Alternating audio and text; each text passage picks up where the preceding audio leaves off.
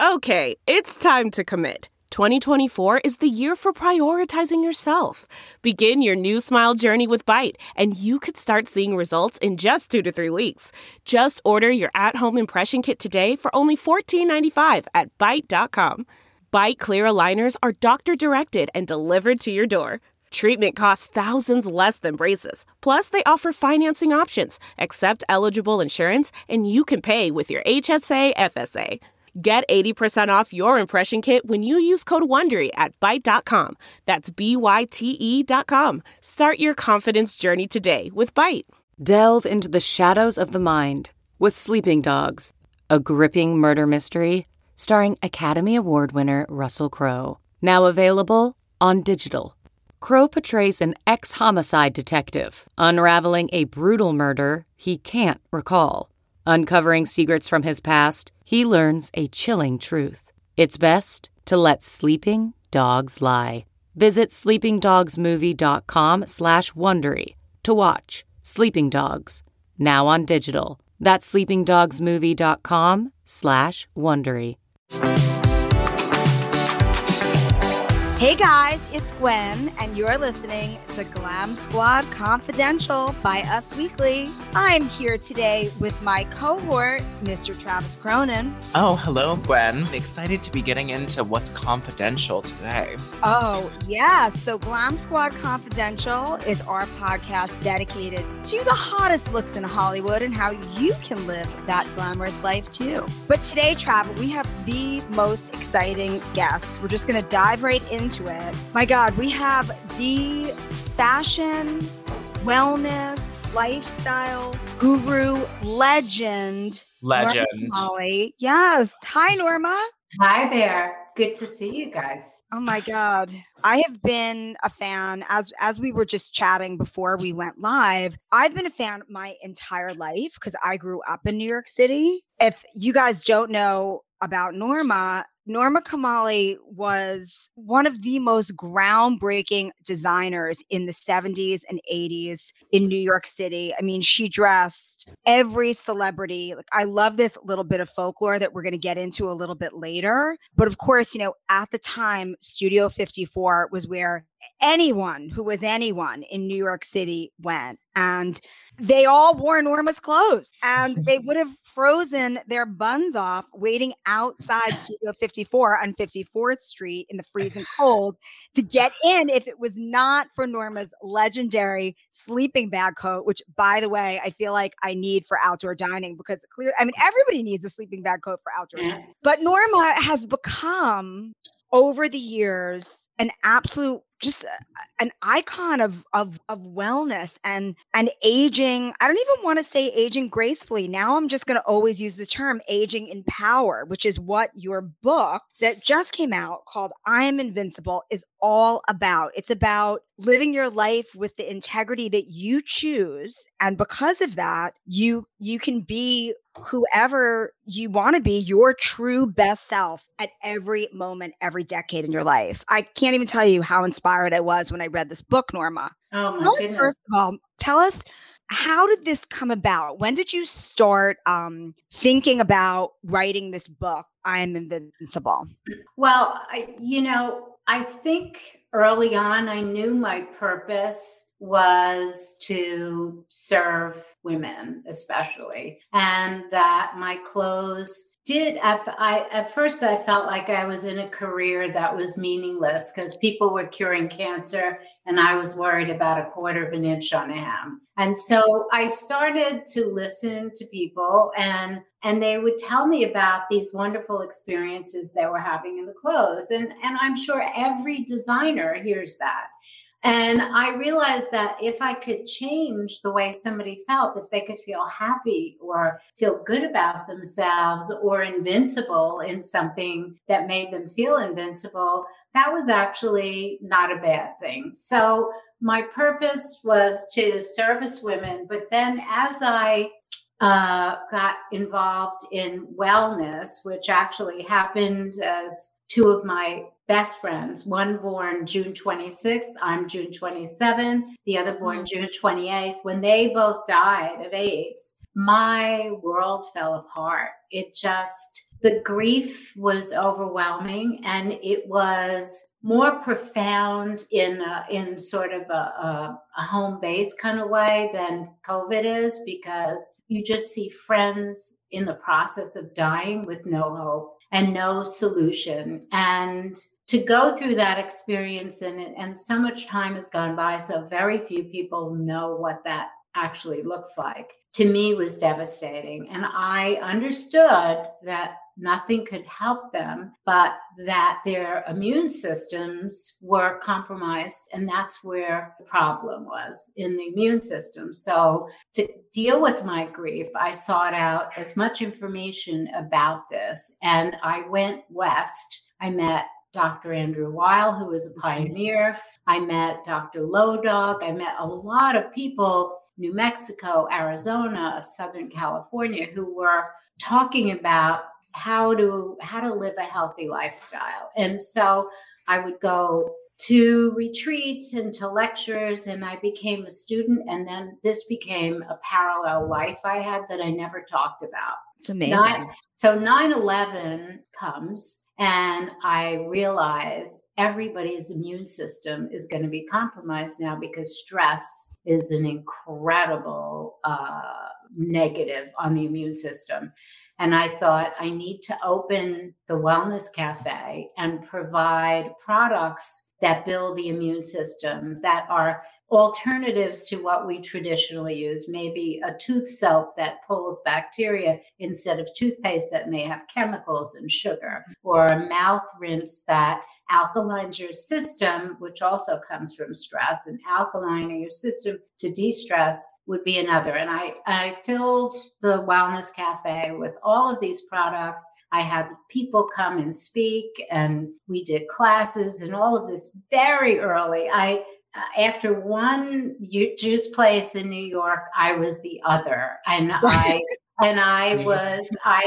saw all of these people come out of the woodwork and sort of find each other. And then I decided my job was actually even bigger than just clothes to share with women. And so I started to share that as well. And then at 75, with 53 years experience in business, I thought I really need to do a handbook, because I wish I had a handbook. I wish I had a handbook through the decades. And so that's how we got to where we are today. I mean, the amazing thing about the book, I'm Invincible, is that it's part handbook, but it's also part therapy session. And it's also part life coach. Like I found it so inspiring. You know, it's like Sarah Brown is a very, very close friend of mine. So I kind of knew of the book the whole time that she was working on it with you. And, you know, she would explain to me sort of how it was being packaged. And I didn't get it until I got the book. And, you know, these snippets, this information is presented in such a way that I feel like anybody can absorb it. You know, it's not, it's just like, it's so awesome. I mean, I made Travis read the book, and Travis didn't think, like, Travis sent me, he sent me a picture when he got it. He was like, she's thick. This is a big book. And I was kind of like, just open it, because trust me, you will get so much out of it so quickly. And Travis is vegetarian. Good. And how long have you been vegetarian? Since birth.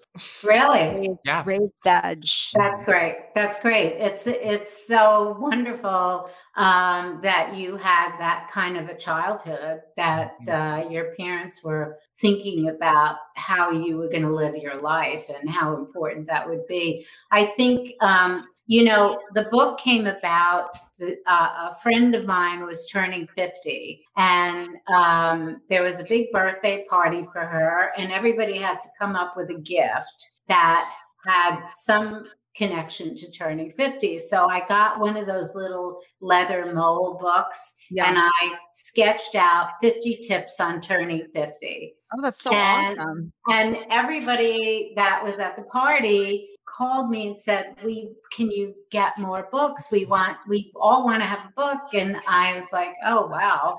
And I was working on co-writing a book called Facing East on acupuncture with a very incredible acupuncture doctor. And I asked the publishers at the time, what do you think? And they said, well, can't be a little thing like this. It's got to be a book. And so when I had time in between collections, I worked with my graphics department to kind of mock up a copy of the book. And then I met with Abrams and showed them the book and the cover and everything. And I thought, I know people want to change everything. And they said, we love it. We want to do it just the way it is. And I was like, oh, great. Oh, great. This is it. This is what I really want it to be. I want it to be something you open anywhere and get something out of for that day. It's almost like a karmic thing. Wherever you open the book, take the advice for that from that page for that day, kind of thing. Oh, I love that. So I really, and one of my favorite things, and I never expected, is when Travis and other guys that are reading the book tell me they read the book and they actually got something out of it. It was like, oh my God, I'm so happy. I'm so happy that once they get into it, and these are people that are unlikely to want to read a woman's book, about menopause and everything else, but they seem to skirt right over it and find what works for them. And thank you, Travis. Every time somebody tells me they read the book and it's like they find something, I'm happy. I'm thrilled. I loved it. First of all, it made me feel very validated that I use olive oil for everything. Oh, good. Including moisturizer, especially on my knees and elbows. Yes. And I was very into acupuncture for a long time. And I love your, so much about it and its healing properties, and your acupuncture facelift. I mean, holy bajoli, you look incredible. But I agree with Gwen that it was set up in such a way that I could read through the mantras and it builds you up and gets you ready for the chapter. And you can go in and do some, dense reading with real introflexion, or you can just get some light, bright, happy tips. And you say dance and have fun and laugh a lot, which I loved. I love that. Yeah. Dancing is so key. First of all, if there's a dance party, I'm there and I'm the last one out the door. I don't care. I don't care. I love dancing so much. It's everything to me. And I just freestyle. I do whatever I want. I just love the music and to get into it. And my favorite thing is I started to interview older women for inspiration for me. If I'm 75, I got to go up to the hundreds to get my inspiration. So as I'm interviewing these women and also interviewing scientists, there seems to be a common thread on long life. A lot of these women tend to live longer than men. So it tends to be more women are dancing until the day they die. They're dancing. And I'm thinking, yes, I'm there.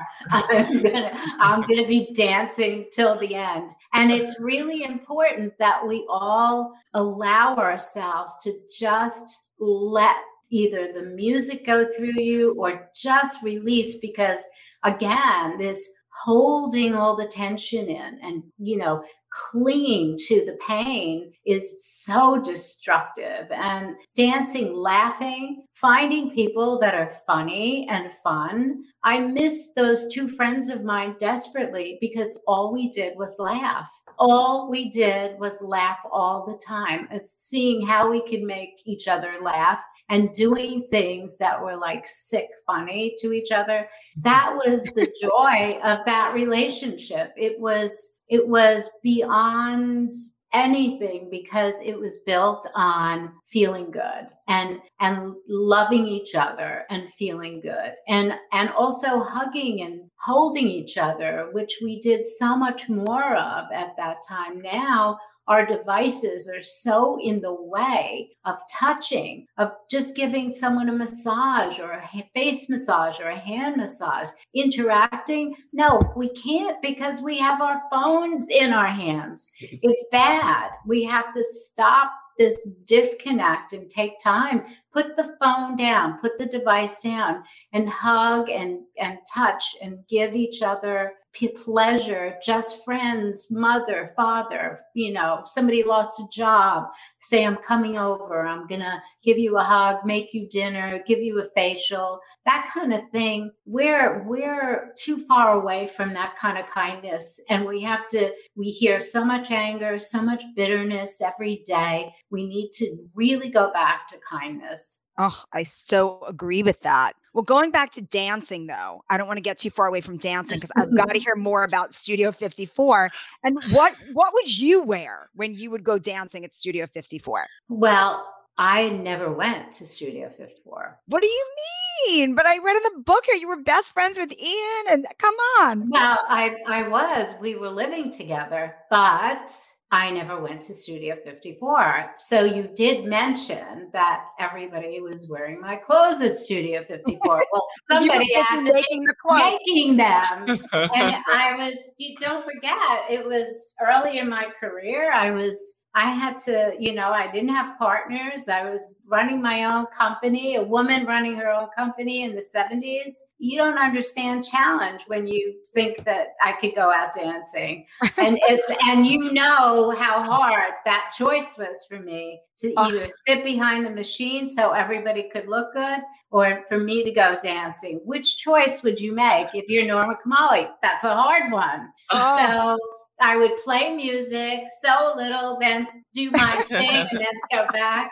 But we would have private parties. Studio opened at 10. So my staff and our friends and Ian's staff, we would all dance and have food and have parties. And but I knew everything that was going on. I knew all the little secrets of what was going on. Who did you make dresses for? Like, did you dress Jade Jagger? Or like I just keep thinking of those iconic pictures. Bianca. Jade wasn't even born yet. Girl. Yeah. Do you have any favorite dresses that made it into the club that you saw pictures and you're like, okay, she looks really good at that. I'm glad that I am there figuratively.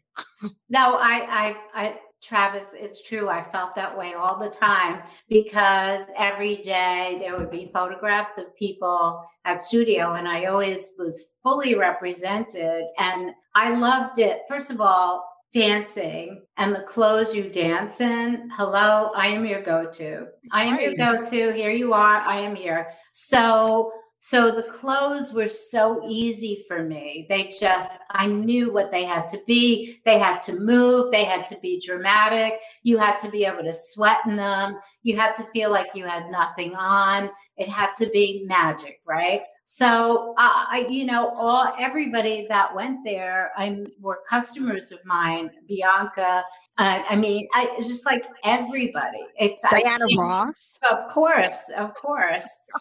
It's very funny. I just saw somebody sent me a clip of an interview from Diana Ross, and she was talking about her favorite designer, and she had obviously had other people, I guess, that she said, but there was a clip and she was describing my clothes and it was so weird and listening. It was like, oh my God, she's talking about me, but I'm not that girl anymore. But I remember that girl, but it was a very nice thing to listen to. And yes, Cher also was everybody. Cher. Oh my God. And it was just, Cher was a big customer of mine for a long time. And God bless her, because all of these people, remember, I didn't have any backing. I didn't have partners. These people not only helped me pay the rent, but they kept my spirits going when I felt like, am I going to be able to stay in business? Everybody, doesn't understand. They don't understand what it takes to have a business.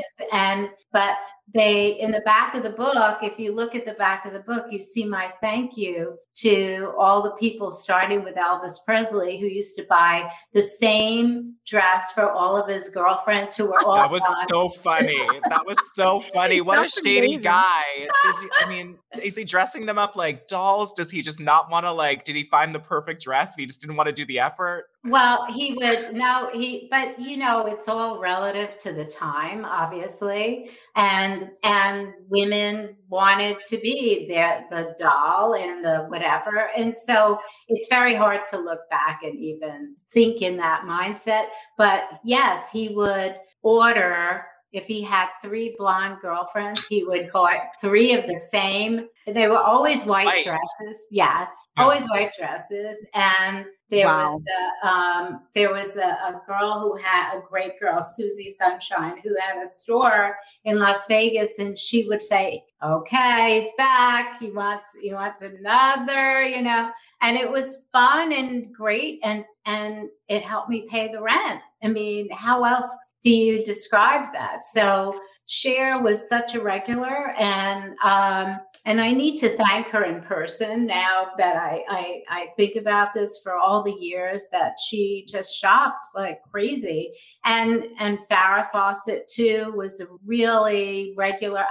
So many were icons. Yeah. Icons. So how did the sleeping bag coat come about? Because I do think that that is one of your most iconic pieces. It's impossible to think of even like a puffer coat without thinking of the sleeping bag coat. Yeah. So I've been making the sleeping bag coat every year since 73. And I was on a camping trip in a tent. This was, we were flower power children, and we camped and we did all of those things. And I like canoeing and I like swimming. And so, but I'm a real city girl. So this was a departure, and I would go with my 2 friends that passed away, and other people too. And I was actually with one of them in a tent, and I had to go to the bathroom. I was like, oh shit, I have to go to the bathroom. It's so cold out.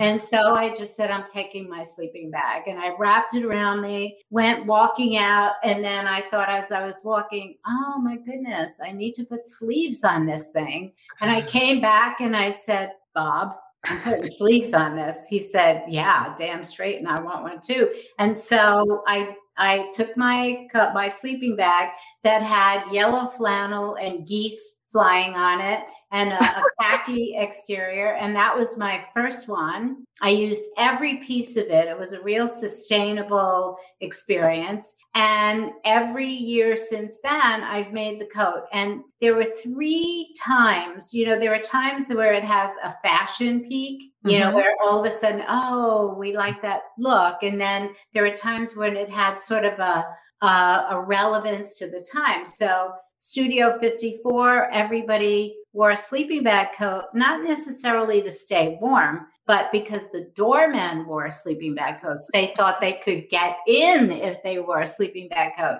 And it would look like they were in the know. Yeah. And I was not going to tell them anything else. It's like, could be. I'm thinking that might be a good idea. So I sold sleeping bag coats, and then 9/11 was so bizarre because I closed like everybody else. I was sobbing as a New York person. I was so devastated that happened. And then I came back to the building to answer voice messages. Remember that, on a real phone, to see who called. And one call after the other for the sleeping bag coat. And it was September and muggy warm. I don't know if you were here and remember, but it was hot. It wasn't winter. Totally. And so we didn't have any coats ready. So I had my staff come back. I had my factory in Brooklyn come back. And I said, we have to make sleeping bag coats. And we sold so many because people were stranded in hotel lobbies and at the airport. And they literally had nothing. So it was easier to have a coat you could sleep in than even a sleeping bag, because then you could get up and walk away. Comfort, and that it feels like a hug, It's exactly that. And then now again, we're selling so many now. Well, it's So many. perfect for outdoor dining. Exactly. I mean, really, it's Exactly. And Rihanna looked so good in it. I Yeah. mean, amazing. Yeah, everybody. I mean, Beyoncé has a big white one. Rihanna has a whole bunch of them. You know, the Kardashians all have them. Like it's like all over the place. And I love men in them. I love guys in them. They look so Totally. great, so great. So, and I can be, the minute winter comes, I start to get cold. Like the feeling of cold just kills me. Hate it. So I literally wear 2 layered together. That's how sick. Wow. Yeah, and I'm eating outdoors. I am eating outdoors. When it was snowing, I am Me loyal. too. I am God, loyal. 20-something degrees. Who cares? Just get suited up in a really warm coat. So get under that lamp and make it happen. Yeah, like, the heat lamp does. The heat lamp is joy. a factor. The heat lamp does help the process. So Totally. I was burning the top of my head, but I said, I don't Who care. cares? I know. I'm kind of like, I am thinking a little bit about like, is there infrared damage to my skin while I'm under these heat lamps? I had the same thought. I thought, is my hair burning off? Like what's happening up here? But it's so devastating to see New York so empty and even bringing back the restaurants in commercial areas, there still will be no business because most people are still working at home. That's so right. even with opening restaurants at 20%, 25%, it's going to be neighborhoods where that works, where you and I will all go and help out and make sure we give big tips and really be appreciative.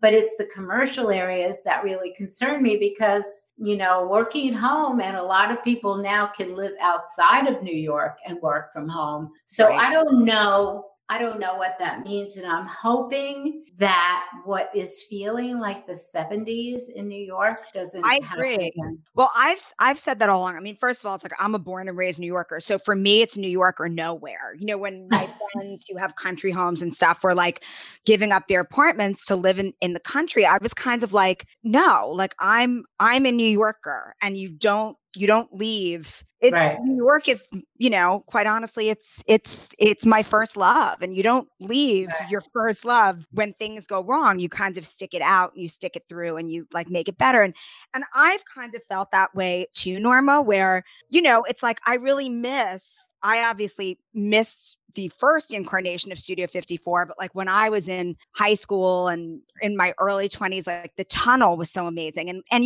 these nightclubs where it was really all about creativity and there was no such thing as bottle service. And like, I do feel like this may usher in a time. I agree. Art and creativity and listen, we'll see. Ebbs and flows, man, right? Yeah, I agree. I think the downside is maybe with fewer people paying taxes, some of the services are going to go, and then there'll be strikes and garbage won't get picked up, and maybe we will have some of that.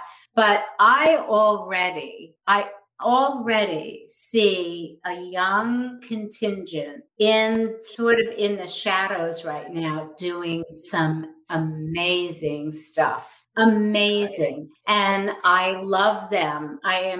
They remind me so much of me at that age. And I'm crazy about them. And there's a group of them and they all have 3 or 4 jobs. This is not that I don't love millennials. However, these guys have 3 or 4 jobs. They're not expecting anything. They don't have to have a certain bracelet or a certain anything. And one group of them that I cherish took my clothes and made a film that is so unbelievable. And they just, blew my mind with it completely. So I'm going to speak with them today. And I think they are part of this underground that we're going to see emerging. they're on a budget, but they're not lazy. They are driven. Like I said, 3 or 4 jobs, and I'm not exaggerating. It's incredible. And so I feel what you and I are feeling, that maybe that will happen. They make me believe that there are more of them and that we will see this. And so, yes, we can't give up on the city. It may get tough and it may get difficult, but we have to have faith in the city. Do you drive? I don't. I don't either. I failed my road test 3 times. Well, so I failed my road test in New York. When I first took it, I took a road test in New York. I failed it. So then I took my second road test in Washington, D.C., where I went to college. And I passed and I got my license. I had my license. I drove I have driven less than a dozen times. And most of the times, in the Hamptons, on 2-lane roads. And then my handbag was stolen in the 90s and my license was in there. And I just literally wasn't really driving. So I never renewed it. And then it got to be so long that I had to take the road test again. And I was like, no way, Jose. I know. I really need to do Travis is appalled. Travis is appalled. I love New Yorkers. I love when New Yorkers can't drive. It's one of my favorite things when they're just consummate passengers and have never seen the behind a wheel. And that's how they like it. That's fine. I mean, I've lived in New York for so long now that I don't really think of taking a car. I think of what train, bus can I take to go places. That's just how it is. But yeah, I love ladies like you who have no idea how to drive. Looking, as we're talking, I'm seeing his face oh my God, these two are crazy. But it's just, you can walk everywhere. To me, real New Yorkers don't. Yeah, drive. we walk fast and we walk get out of the way, tourists. That's your highway. Get out of the way. All right, so we've got to talk about love because Valentine's Day is this week. And a part of the book that I just loved so much is that you talk about finding your soulmate at 65. Yes, I do. And in 1970, one of my best friends that I spoke about before, the other one, not the camping one, said, I'm giving you a birthday gift of an astrologer to do your chart. And I said, oh, okay. So I never had my chart done. And she was amazing. She knew things about the family history that nobody knew. She knew things about my father that nobody knew. Tons of really, how does this woman know this? And then she said, and your career is going to be this, and this, and describe my career. And then she said, and you're going to meet your soulmate when you're 65. And I was like, oh, no. I don't think you got that right. And she said, no, I got it right. And I was like, holy crap. This is after you had a marriage, right? This is 1970. Yeah. So I'm still 1970. So I'm thinking, oh my God. And then I thought, I just have to prove her wrong. Well, clearly I just, I had long relationships, but none of them were anybody you would ever think of permanently being with, if you know what I mean. And adventures. I sure do. Let's call them adventures. And so I had adventures.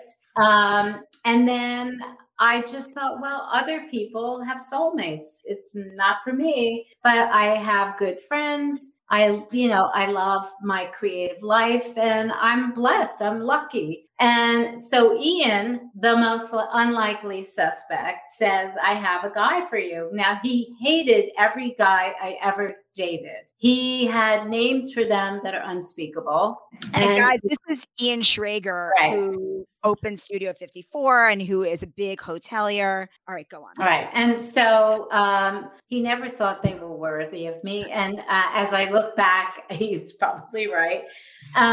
So he introduces me to this guy. And the interesting thing is, I would never have thought that this would be a person for me, ever. We're so different lives, completely different. But Ian knows both of us really well. And he knew that the core of who we are is very much the same, which is really the essence of what makes a relationship work. And he was absolutely right. And COVID, the silver linings of COVID. So we've been together 10 years. And I mean, we definitely never talk about marriage because, like, why? Like, what for? And, but we both have very busy lives. He travels a lot, but we spent every day together, and we hadn't done that in 10 years. And we spent every day for a long period of time. And we really loved spending time with each other and having a little routine where we would have coffee at a certain time. We would meet, like he'd have his calls and we'd meet at a certain time at lunch to have something together. And then we would have a time where we had coffee and talk about things. And we really loved each other, liked each other. And he, on my birthday, left this beautiful note at the side of the bed. And it was he's very good with being lovely words and beautiful things that he writes. And he said, and if you're not doing anything this year, I think we should get married. and so I said, like, is this an appointment? Like, it looks like an appointment, because he can put a date on October 30th and at 4:00 in the afternoon. I said, he said, no, it's a proposal. And I said, oh, okay. So we're going to wait until I'm thinking July or June when we could have a dance party. Yes. And then get married, because I am not getting married when I can't dance. So that's the story. So he's like, all right, whatever, whenever you want to do this, we'll do it. So that's where we are. But the bottom line, the point of the story, and the only reason I talk about it in the book and in conversation, is clearly there is no timeline. There's no deadline for when you're supposed to meet your soulmate. It's not at 30. It's not at 40. It's when you're ready. And to be honest, I was not ready for this type of relationship. I want everybody to understand that if you don't love yourself and respect yourself, you put that energy out there and then you attract people who will not respect you. But if you love yourself, and the self-love is not narcissistic, by the way, it's self-love with caring and respect, you will draw to you that respect and that love. And I really wasn't ready. I was healthy in my business, but my personal sense of who I was and how I looked after myself in that way wasn't healthy. And I had work to do. And it wasn't about healthy lifestyle. I'm just talking about in my mind. And sometimes it's not just how you take care of yourself, but I felt a great responsibility for my brother, who was a drug addict for his entire life. And I was so absorbed in that there was no room really for a relationship that would take a commitment. And sometimes we have to look at toxic relationships in our lives too, and how we're dealing with that. Sometimes it's that plus work on yourself. So I'm sharing this very personal information because I really feel the pain that people feel when they feel life is passing them by, or they're missing out on something that they should have. You have to do some work on yourself. It really, sometimes it's as simple as, well, I'm going to have dessert. I could have this chocolate cake, or I could have blueberries with walnut. Now, blueberries with walnuts are good for breast health. They're good for prostate health. They're good for you. Tastes amazing. I put frozen blueberries with walnuts in a cup. I'm happy. Or you can have chocolate cake, eat the whole thing, feel bloated, and know that the sugar is bad for you and you didn't do a good thing for yourself. So that's self-hate and self-love. And I know it sounds harsh, but those are the kinds of decisions you make for yourself and are meaningful in the way you then send information. So now you hate yourself because you ate the chocolate cake and you feel, but it's true, but you feel self-hate. You feel self-hate. You feel bloated. I hate myself. Tomorrow I'm going to change it. And then tomorrow it doesn't, it's a mindset. And it's really with everything in your life. And meditation is restorative and just such a happy tool to really give yourself self-love, to allow yourself to be kind and do things that are good for you. And when you do that, you're sending out this radar that's really unbelievable. So I met Marty. I was able to connect and appreciate him because I'd taken literally 6 months before I resolved the situation with my brother. Interesting. Very interesting. And so I'm sharing very personal stuff because this is one of the hardest things that people deal with quietly, with their own disappointments and their own pain. And I felt in many ways, okay, it's not meant for me. No, anything can be meant for you, but there's work involved with it. And sometimes we don't recognize that we have to take responsibility for everything. Absolutely. My God. I could talk to you forever. Like we could talk. You're amazing, Norma. I mean, so amazing. But let's, before we let you guys go, if you could, I mean, you guys have got to check out I Am Invincible. This book is next level. So many amazing life tips. It's funny, it's poignant, it's real. Beyond anything else, it's real.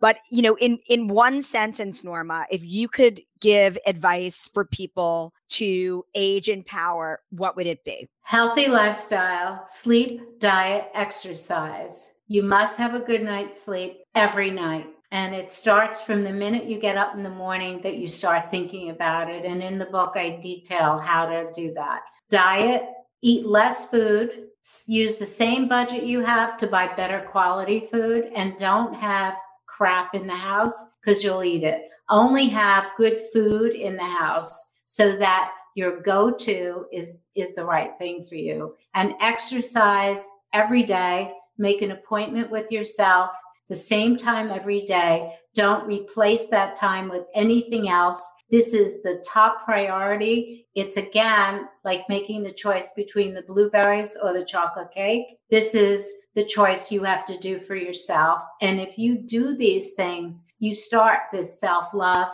and this activity to change over the message, the subliminal message you're sending about yourself. Do you hate yourself? You hear people say, I hate myself. I hate the way I feel. Well, stop.